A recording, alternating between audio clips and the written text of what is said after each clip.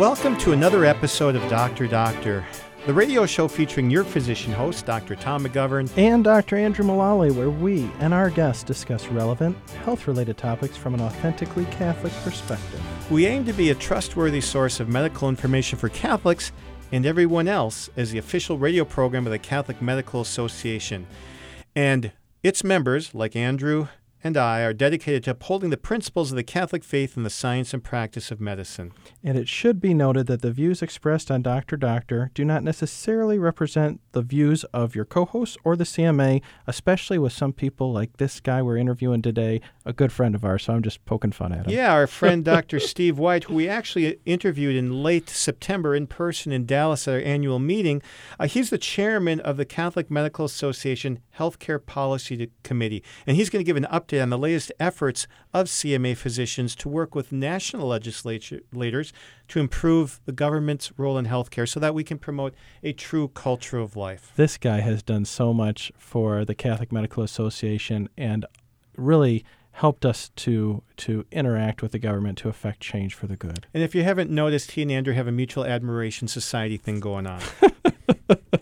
Well, we will have fun hearing from him, but first, let's look at some recent medical news.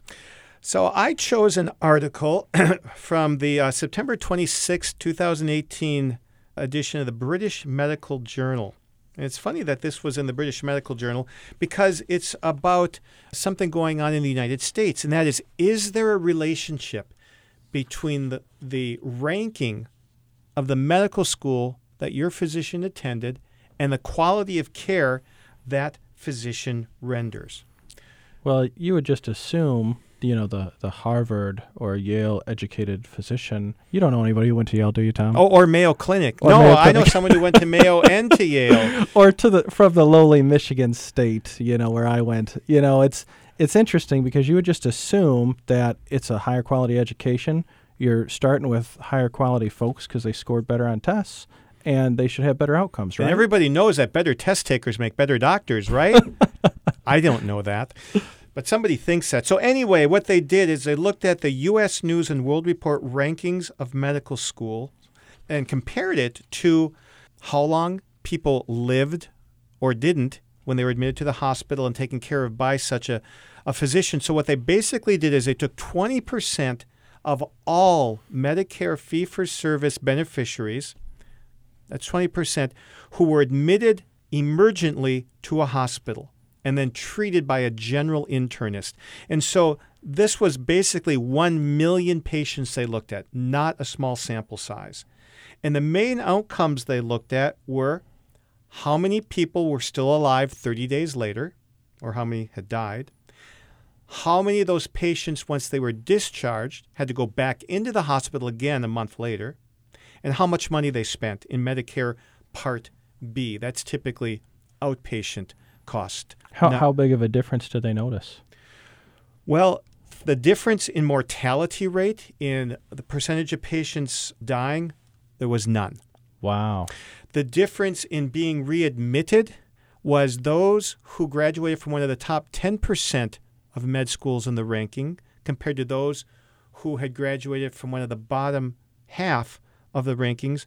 There was a 1 in 250 difference. So it means that if the doctor who went to the higher ranked medical school admitted 250 patients, well, then the person who graduated from the lower half medical school readmitted 251 patients.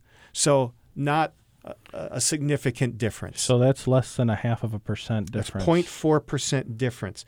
There was a difference. The higher ranked med school doctors spent 3.4% less on their patients. So in other words, not a highly significant difference. So in other words, the medical school your physician went to really doesn't have a lot of bearing on the quality of medical care that they provide. Do you think it would be a fair assessment, or I guess the way this strikes me is that really all doctors do most everything very similarly. Maybe the higher medical schools facilitated some finer points. I don't know if that would be a fair assumption. I actually don't think it is, because in an article of commentary on this, someone pointed out what I think is the best rejoinder. The care that I render to patients bears very little resemblance to what I got in medical school, because in medical school, you're doing a lot of basic science. You're dissecting cadavers, you're watching people for the first time, but you're doing very little patient care yourself. When you really develop those habits is in your residency training, your specialty training. That would be where I think you would look to see, is there a stronger relationship. There, I think you would be more likely to find one. I don't know that you would be guaranteed to find one. Well, this reminds me of another article that I read recently looking at hospitals and the mortality rate between hospitals that are accredited by the fancy-dancy governmental organizations and those that are not accredited, or even rural hospitals. And the thing that they found was that hospital accreditation had zero bearing on how patients did. So despite all the extra money and red tape and bureaucrats and inspections and all the hoops you got to jump through for these fancy accreditations, I can't even think how much of our national debt that is.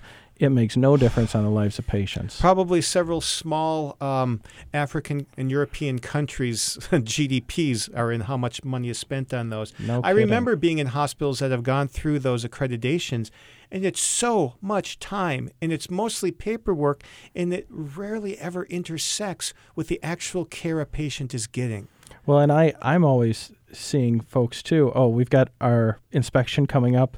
We've got to go through this really onerous process for the next 2 weeks until the inspectors come, and then we'll go back to the normal way of doing things.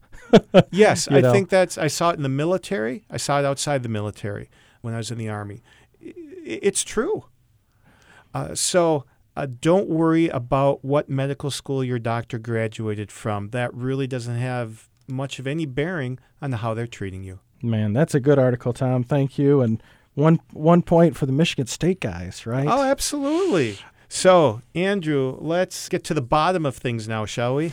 See, that's usually what I say for my colonoscopy patients. However, today it will be regarding a new pediatric recommendation about spanking. So the recommended daily allowance? I didn't see the normal serving size. It probably depends. If you ask my parents, it might be different for each sibling. But, I was struck by this because spanking is something that is controversial in the world we live in today.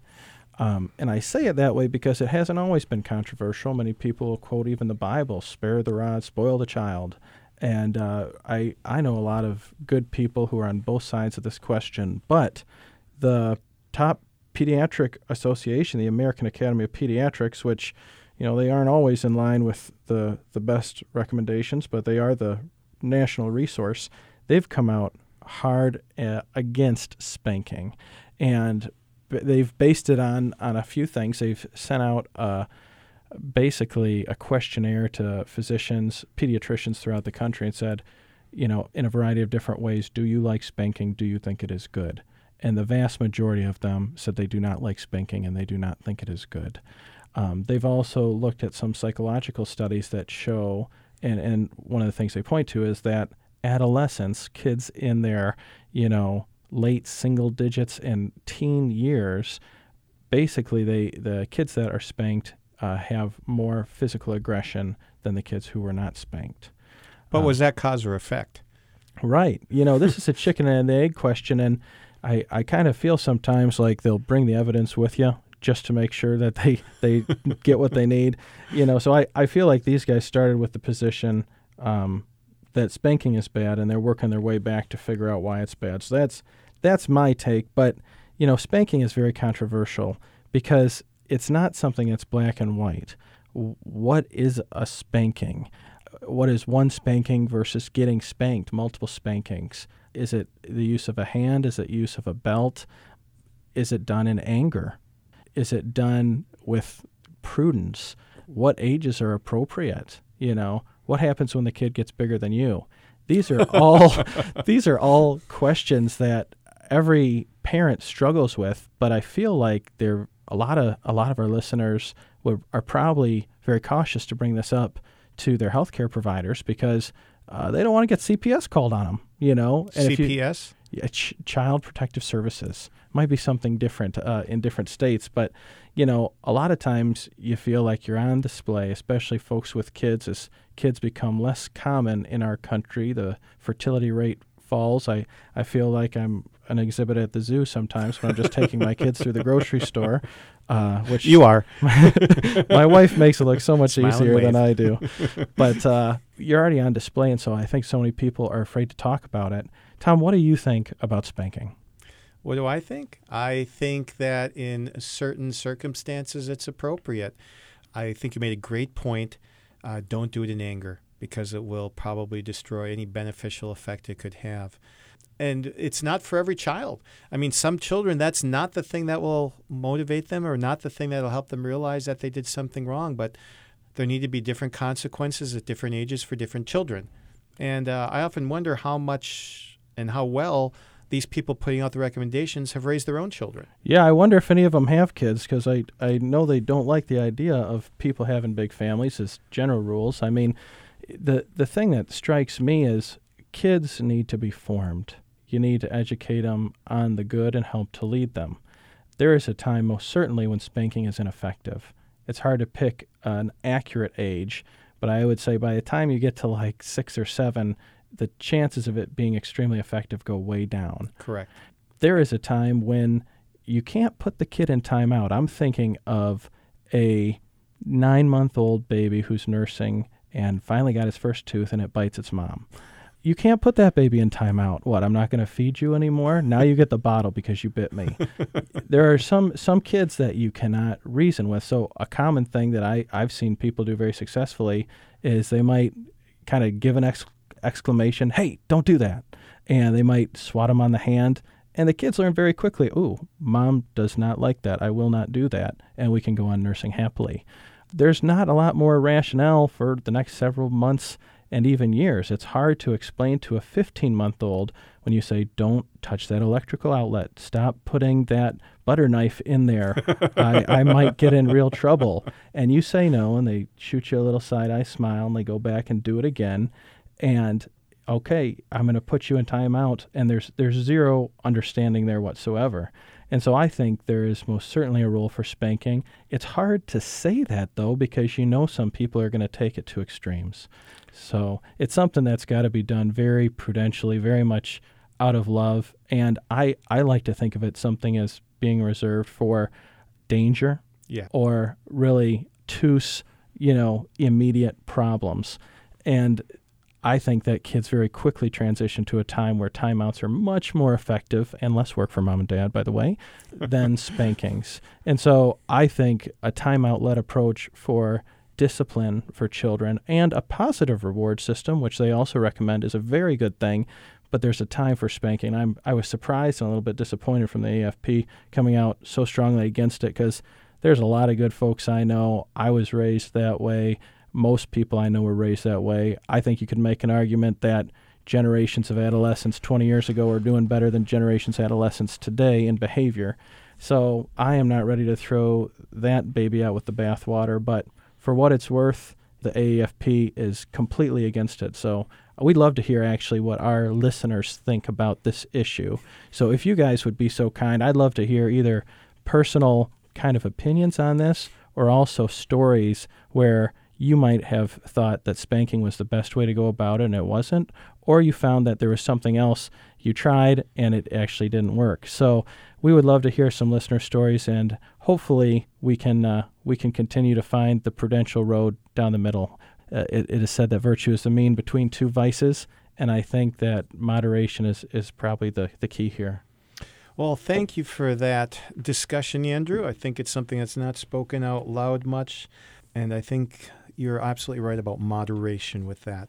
Well, before we go to the break, I'll pose a medical trivia question. It may be something you've thought about or noticed and wondered about. So my question is, what do these 3 things have in common? They are the staff of Moses, that is the one with the snake around it, the bronze snake, the staff of Asclepius, and the caduceus. What do these 3 things have in common? The staff of Moses with the bronze serpent, the staff of Asclepius, and the caduceus. And then for bonus points, name a national organization that uses each of them in its logo. Please take time to Google this before we come back. Thanks, Andrew. You have 2 minutes during the break, but don't miss what comes after it. This is Dr. Doctor on Redeemer Radio.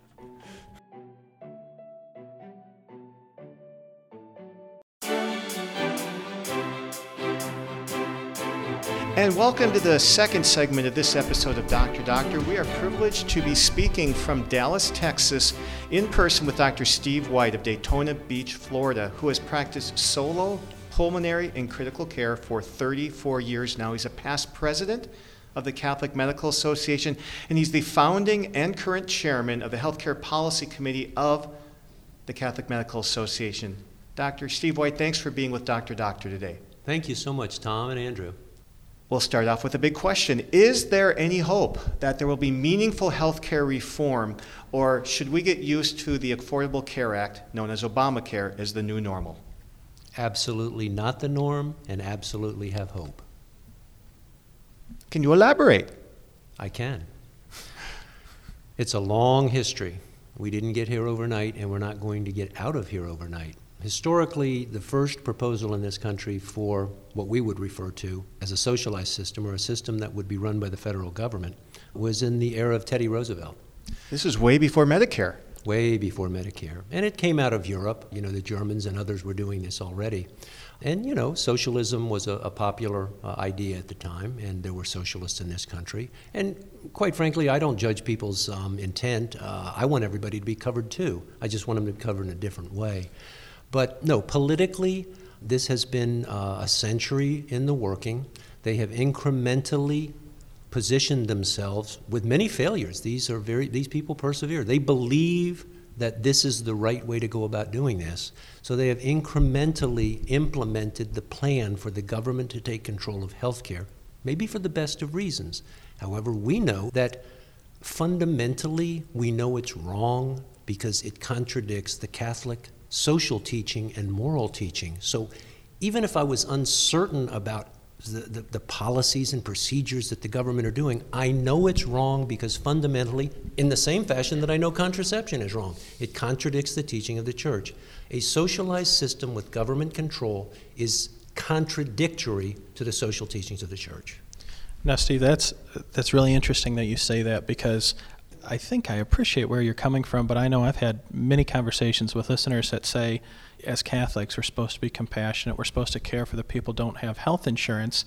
If the government can give them health insurance, isn't that a Catholic point of view? How do you see that in conflict with Catholic social teaching? Excellent question, but a question that's actually framed from an incorrect premise, and that is that I'm not compassionate and that I don't want to take care of the poor. I do. But it can't be done this way. And there's accumulating evidence. If anybody on this, anybody listening to this wants to know about how Medicaid treats the poor, read a very small brochure by Avik Roy, R-O-Y, How Medicaid Hurts the Poor. It's basic, it's evidence-based. He goes through the Medicaid system and uses specific examples, statistical analysis, to show all of us why Medicaid fails the poor. So yes, I want to take care of the poor, but there are many different ways to do that. I want to get my Medicaid patients that I'm seeing now for free because I had to drop out of the Medicaid system in my state because it costs me more to do the billing than I ever receive. Holy cow. Yeah. So I want to get them into the market. I want them to be eligible to buy the same insurance I have, get the same doctors I have. Medicaid is the worst way we can take care of the poor and those that are disadvantaged through no fault of their own. One other thing people need to know about the Affordable Care Act: a huge percentage of the increase in those people who are insured were in the expansion of Medicaid. This is a fact that's not known well.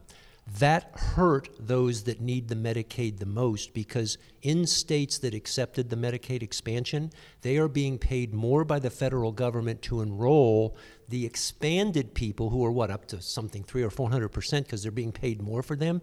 And then they have to close out because they can't provide it. They have no more funds. They can't actually get the Medicaid coverage for the women with single children or the disabled, the people who need it most. So they've hurt the poor by expanding Medicaid.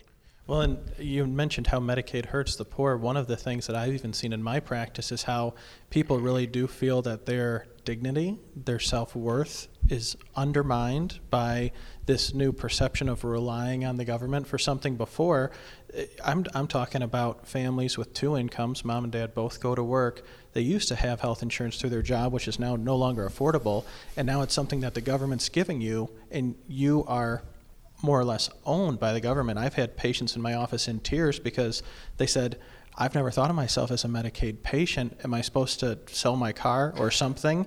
And I said, no, unfortunately, this has been, it seems to be a tactical strategy to even get more people on this entitlement, because now if the government's got something they have given to you for free, now they get to control it. Whereas in the past, patients got to choose their doctor, and we're not seeing that happen anymore. I really can't say anything in comment to that other than I agree completely. Let me go back to the principles of social justice, though, because, again, how are we making decisions in the Catholic Medical Association about what reform proposals we should make? We're making those not just because we believe ideologically, that the government should be out of this and we should find new ways. We're basing it on fundamental principles like solidarity, subsidiarity, the dignity of the human person. What you described about the couple who now is in the Medicaid role, that doesn't uphold the dignity of the human person to say, well, we'll just take care of you. You have no responsibility, and it's terrible care, and they feel embarrassed. I mean, to uphold the dignity of the human person, they should have the same options to get into the free market, to take responsibility, to go see the physicians that they want to choose. And now we have to go see physicians that we know are also upholding the moral principles of the church. We respect the dignity of the human person by doing that. And just briefly, because subsidiarity is a complex topic to discuss, subsidiarity says you go to the lowest level to make these decisions. How is it that the state should make the decision and the family is just told what to do? No, the family should be making the decisions. The state should be supporting those in need who, through no fault of their own, and that's directly from Pacem in Terris about health care, by Pope John the 23rd. Who through no fault of their own cannot provide for themselves.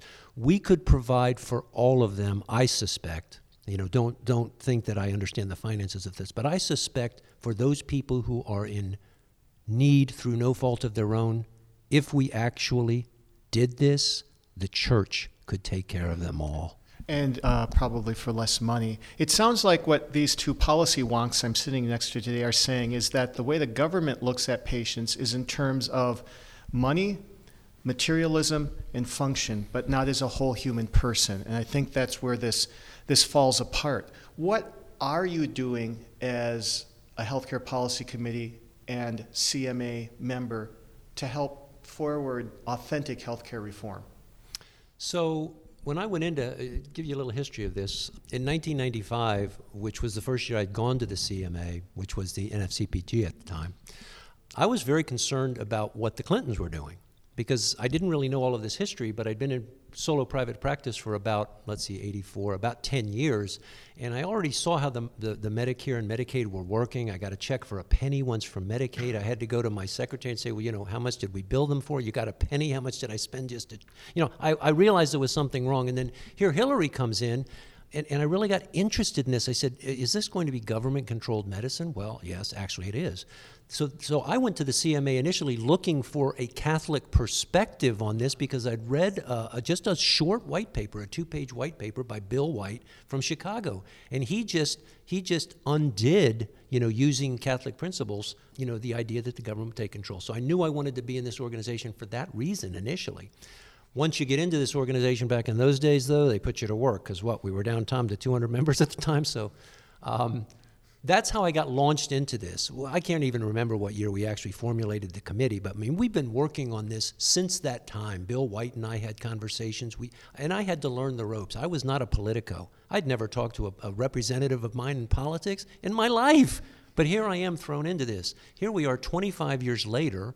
Yeah, I'm the only guy that's available, so they make me chair of the Healthcare Policy Committee, and I go to work making relationships, reading about politics, reading about this, reading about that, going to Washington, going wherever, meeting health policy people who are experts. One thing I should say that the CMA has done, and I think, it's very important for us to understand this, Doctors aren't going to make these decisions and formulate these policies on their own.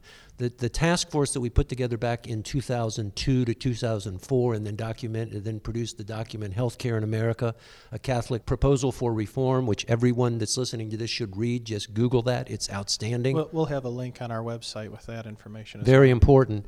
We utilized lawyers, bishops, social justice scholars. Father John Miller was a mentor of mine in social justice.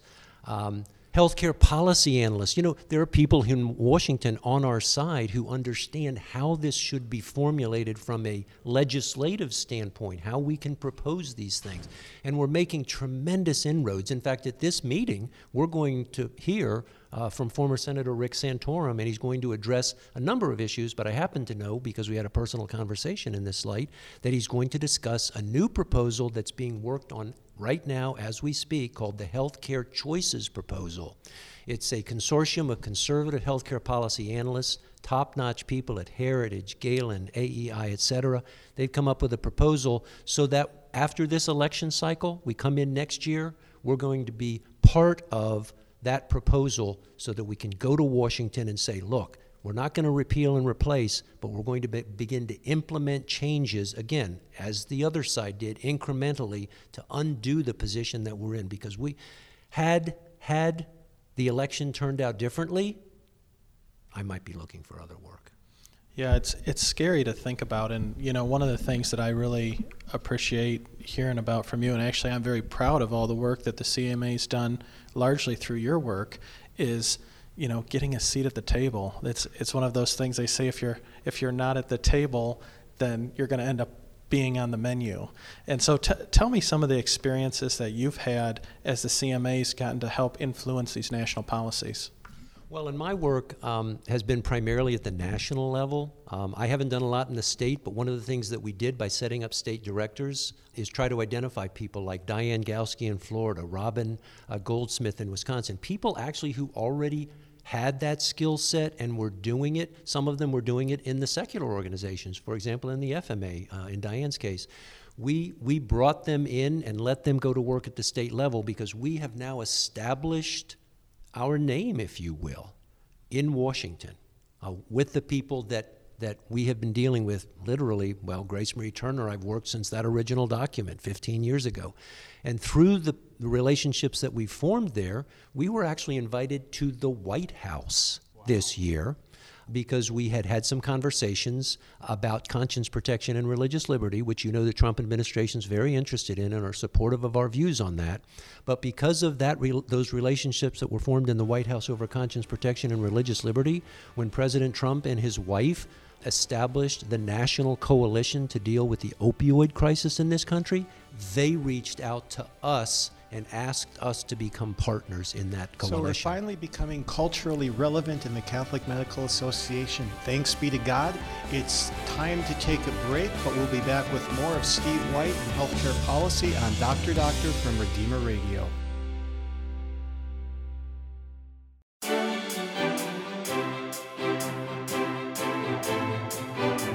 We're back with Dr. Steve White, who is the chairman of the Healthcare Policy Committee for the Catholic Medical Association. And for those of you listening, you probably want to know, how might this apply to you? And that's a great question. So I'm going to ask Steve, two topics that seem intertwined right now are conscience rights and religious freedom rights for physicians. But how does this really impact the physician-patient relationship?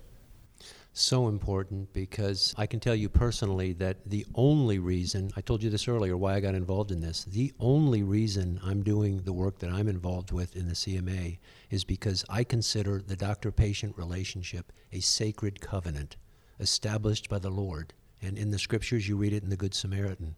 So that's my motivation. If I didn't think that what was happening with the federal government and the insurance industry taking over all financing and control of healthcare, if I didn't believe that had an adverse impact on my relationship with my patients, I wouldn't be doing this. If it enhanced it, I'd be an advocate. I can tell you, and I'm sure you have the same experience, and I would say we can talk to our patients, they'll tell you the same thing. This intrusion of third parties, which has been very subtle, maybe unintentional. Again, I'm not even impugning the intentions of those who are doing this. Maybe they really do want to help. But as a physician at the bedside with my patient, when I have to take into consideration the mandate of an insurance company or the penalty that I am, having to consider because I don't participate in all of the Medicare, this or that, regulatory, whatever, that intrusion is interfering with the relationship. And it isn't only on the doctor's side. I have complaints from patients all the time about this or that. I ordered a test. They went to get the test. They get a note. They have to pay for the entire test because it's medically unnecessary. Whoa, you think that doesn't get my blood pressure up? I trained 15, 16 years. I've been in practice 34 years, and an insurance bureaucrat is telling them that a test that I ordered is medically unnecessary, so now they have to pay for it.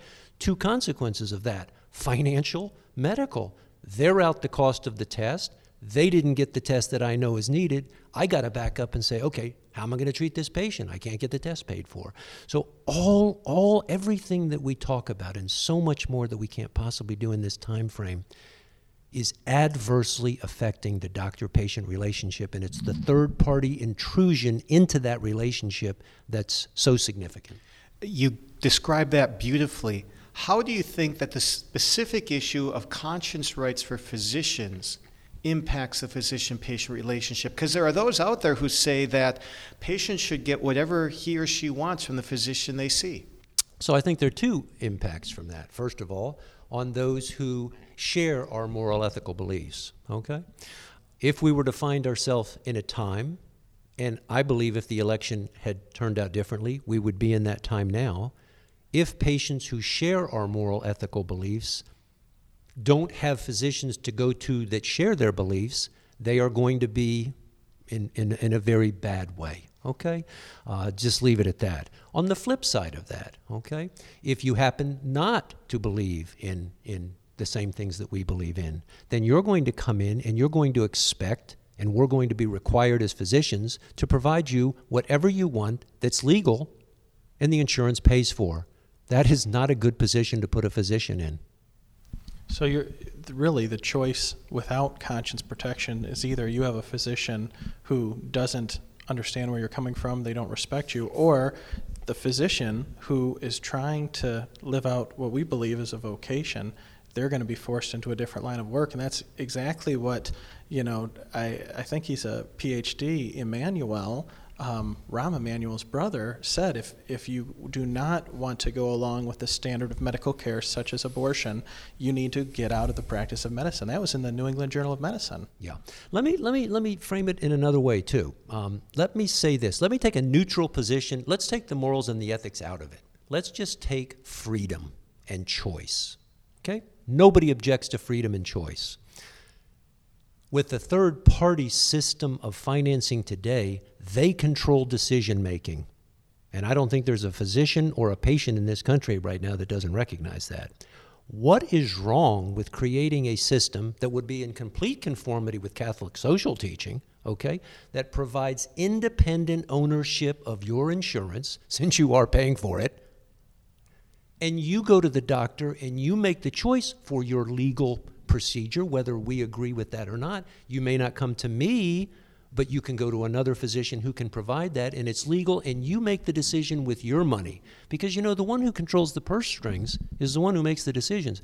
I think even those that we don't agree with and would not agree with us on moral ethical issues would agree that freedom and choice and individual ownership is a very good thing, and we're light years away from that. We want to get back to that so everyone, even those who we may disagree with, can go to the doctor of their choice, receive the treatment of their choice, and we go with that. And we just did a recent interview on that's aired on health sharing, which is one way that we have a movement going toward that. But sticking with the concept of healthcare policy, what can our listeners do to help? I mean, so many people feel helpless, they can't make a difference. Can they make a difference? And if so, how can they make a difference? Absolutely. Let me say a couple of things. First of all, this is political. Now, I didn't used to be political. We're all political. In fact, the Church, Catholic social teachings, calls us to political action. okay? But we're not all going to meet our representatives. We're not all going to Washington or the state legislature. Every single person listening to this interview can go to hla.org, sign up for their email blasts. It's directly from the United States Conference of Catholic Bishops, and every single important political topic related to healthcare, you will be alerted, and with the push of about 3 buttons, and listen, I don't go on computers and do a lot of techie things, but every single alert I get from them, I go on and push 2 or 3 buttons, and both of my senators and representatives are notified. And you can add your own information depending on how much you want to, but that would be a very significant step, because right now, shockingly, roughly 1% of American Catholics are responding to that very powerful tool that could make a political difference. Second thing is, before you go on, that is a tool of the U.S. Catholic Bishops Conference. And if HLA doesn't get you there, it stands for humanlifeaction.org. And once you fill in your information, your email address, you'll get a link every time. You click the email, you click a button, and that just sent a letter to 2 senators and a congressman.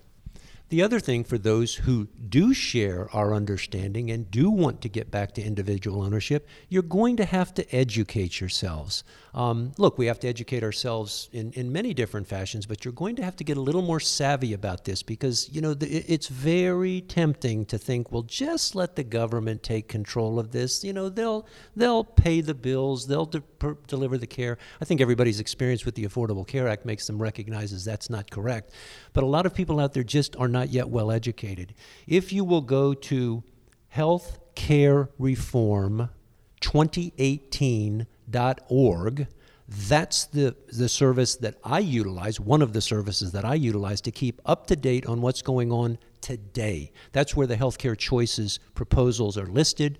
Lots of information on that. We'll refer you to other areas. But even if you just kept abreast of the current status of the politics of healthcare reform in Washington, at that website, you'll educate yourself. Why is that important? Because you need to know how to interact with others. You need to know if you have an opportunity to meet a representative, or you go to a community meeting where they're presenting. You do need to be educated with this, okay? And that would be very helpful. Well, and I love the idea of trying to get our patients involved. I mean, many times, just even in office visits, we recognize that these are major problems, and the temptation, I think, is to stay at home and curse the darkness, because DC is so dysfunctional. There's no way that we can help from a little town in Indiana or even down in Dallas, Texas. But the truth of the matter is this is a patient's rights issue, and I think now with the current administration, we're starting to get some respect and some help even in HHS. Isn't that right? Absolutely. Well, I just told you we were invited to the White House, and I'm not, don't misunderstand me. I mean, this is not all political. There are a couple of things that I want to emphasize here in terms of going back to what can people do, okay? Particularly with this audience.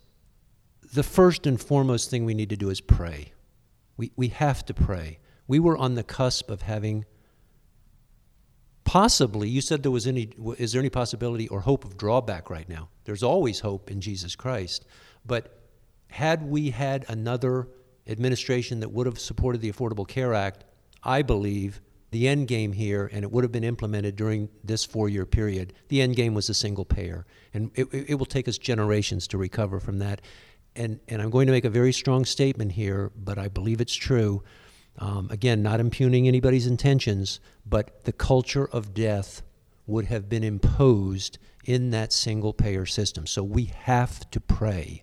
Now, the other thing that I hear every time I go to Washington, in terms of not being having any benefit or effect for doing anything, even responding to these NCHLA alerts, they dispelled that myth from my mind. They said the 2 most important things you can do when you go home, after I would meet with national, senators and representatives. Number 1, educate, educate, educate.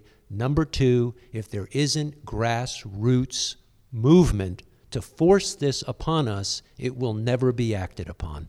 In other words, Washington, D.C. will listen more to you, our listeners, than to us physicians. So realize you have power, we don't. We have about a minute and a half left. Steve, I know that you and your committee are working on a project to help patients be aware of authentic Catholic clinics. Could you briefly introduce that idea? Yes, we're very actively. I'd say it's one of our conscience protection and religious liberty is a very high priority, but the medical clinics are the second most important priority for us because we have probably 24, and there are others out there we're not even aware of, 24 clinics in this country. I consider them seeds of the new the new springtime in healthcare for the Catholic Church. These small seeds are out there. They're family clinics, women's health clinics. They're practicing in conformity with the ERDs. We're acting as an umbrella organization to bring them together and network them. We want to see these sprouting up like seeds all over the country. And if you'll pray, and if you'll educate yourselves, and if you'll respond to the HLA alerts, I believe this is going to happen, well, possibly even in my lifetime, although I'm getting up there. In the last 20 seconds, do you have any final thoughts for our listeners? Just thank you for remaining faithful. This is all about our love of God, our love for the church, our love for one another. Fundamentally, what are we called to? We're called to love God and to love one another. I just feel so privileged, to be in the position that I'm in and help even a little bit. But I want to encourage you. Every single one of us has something to give to this movement, and healthcare is where everything is happening. So please take this seriously. Pray, respond to the alerts, and if you have any concerns or questions, please feel free to contact us at the CMA. Dr. Steve White, thank you so much for being part of Dr. Doctor today. We'll be back with our final segment after the break.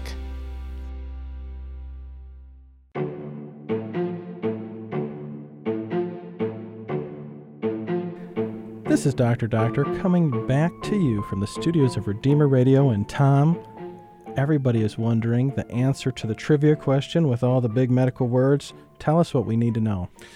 So what do the staff of Moses with the bronze serpent, the staff of Asclepius, and the caduceus have in common? Well, they are all used by different medical organizations as a supposed symbol of the medical profession. And so the next part is, can you name a national organization that uses each of them on its logo? Let's go backwards. The caduceus is what I wore on my lapel for 8 years. Now, what does that look like? The caduceus has a rod in the center with two snakes intertwined around it symmetrically, and then at the top, a wing coming off of each side. Okay, so that's the symmetric one. Is that probably the most standard one people would think of? I don't know if it's standard, but it is probably the one that people would think of. It was actually instituted as the symbol for the U.S. Army Medical Corps way back in 1902. And there's even evidence it was used on some orderlies' shirts back in the Civil War in the United States. Wow. Well, why wouldn't everybody use that if they do? Well, it was actually a mistake, because this is actually the rod or staff of Hermes, the Greek god.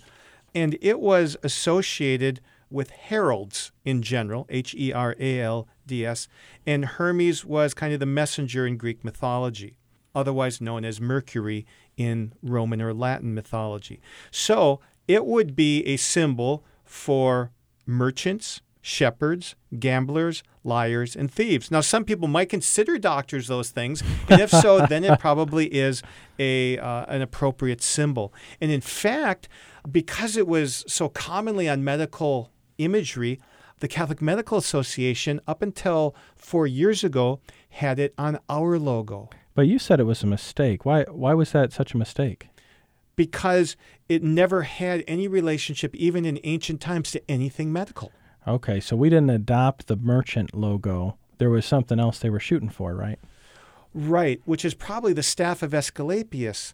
But the point I want to make, first of all, when it was on the Catholic Medical Association logo, I came across a statue of a satanic cult, and on the chest of this statue was a caduceus. And I sent that to the other board members of the National Catholic Medical Association, and within weeks, we had changed our logo. Man, that's incredible. So what's the relationship there?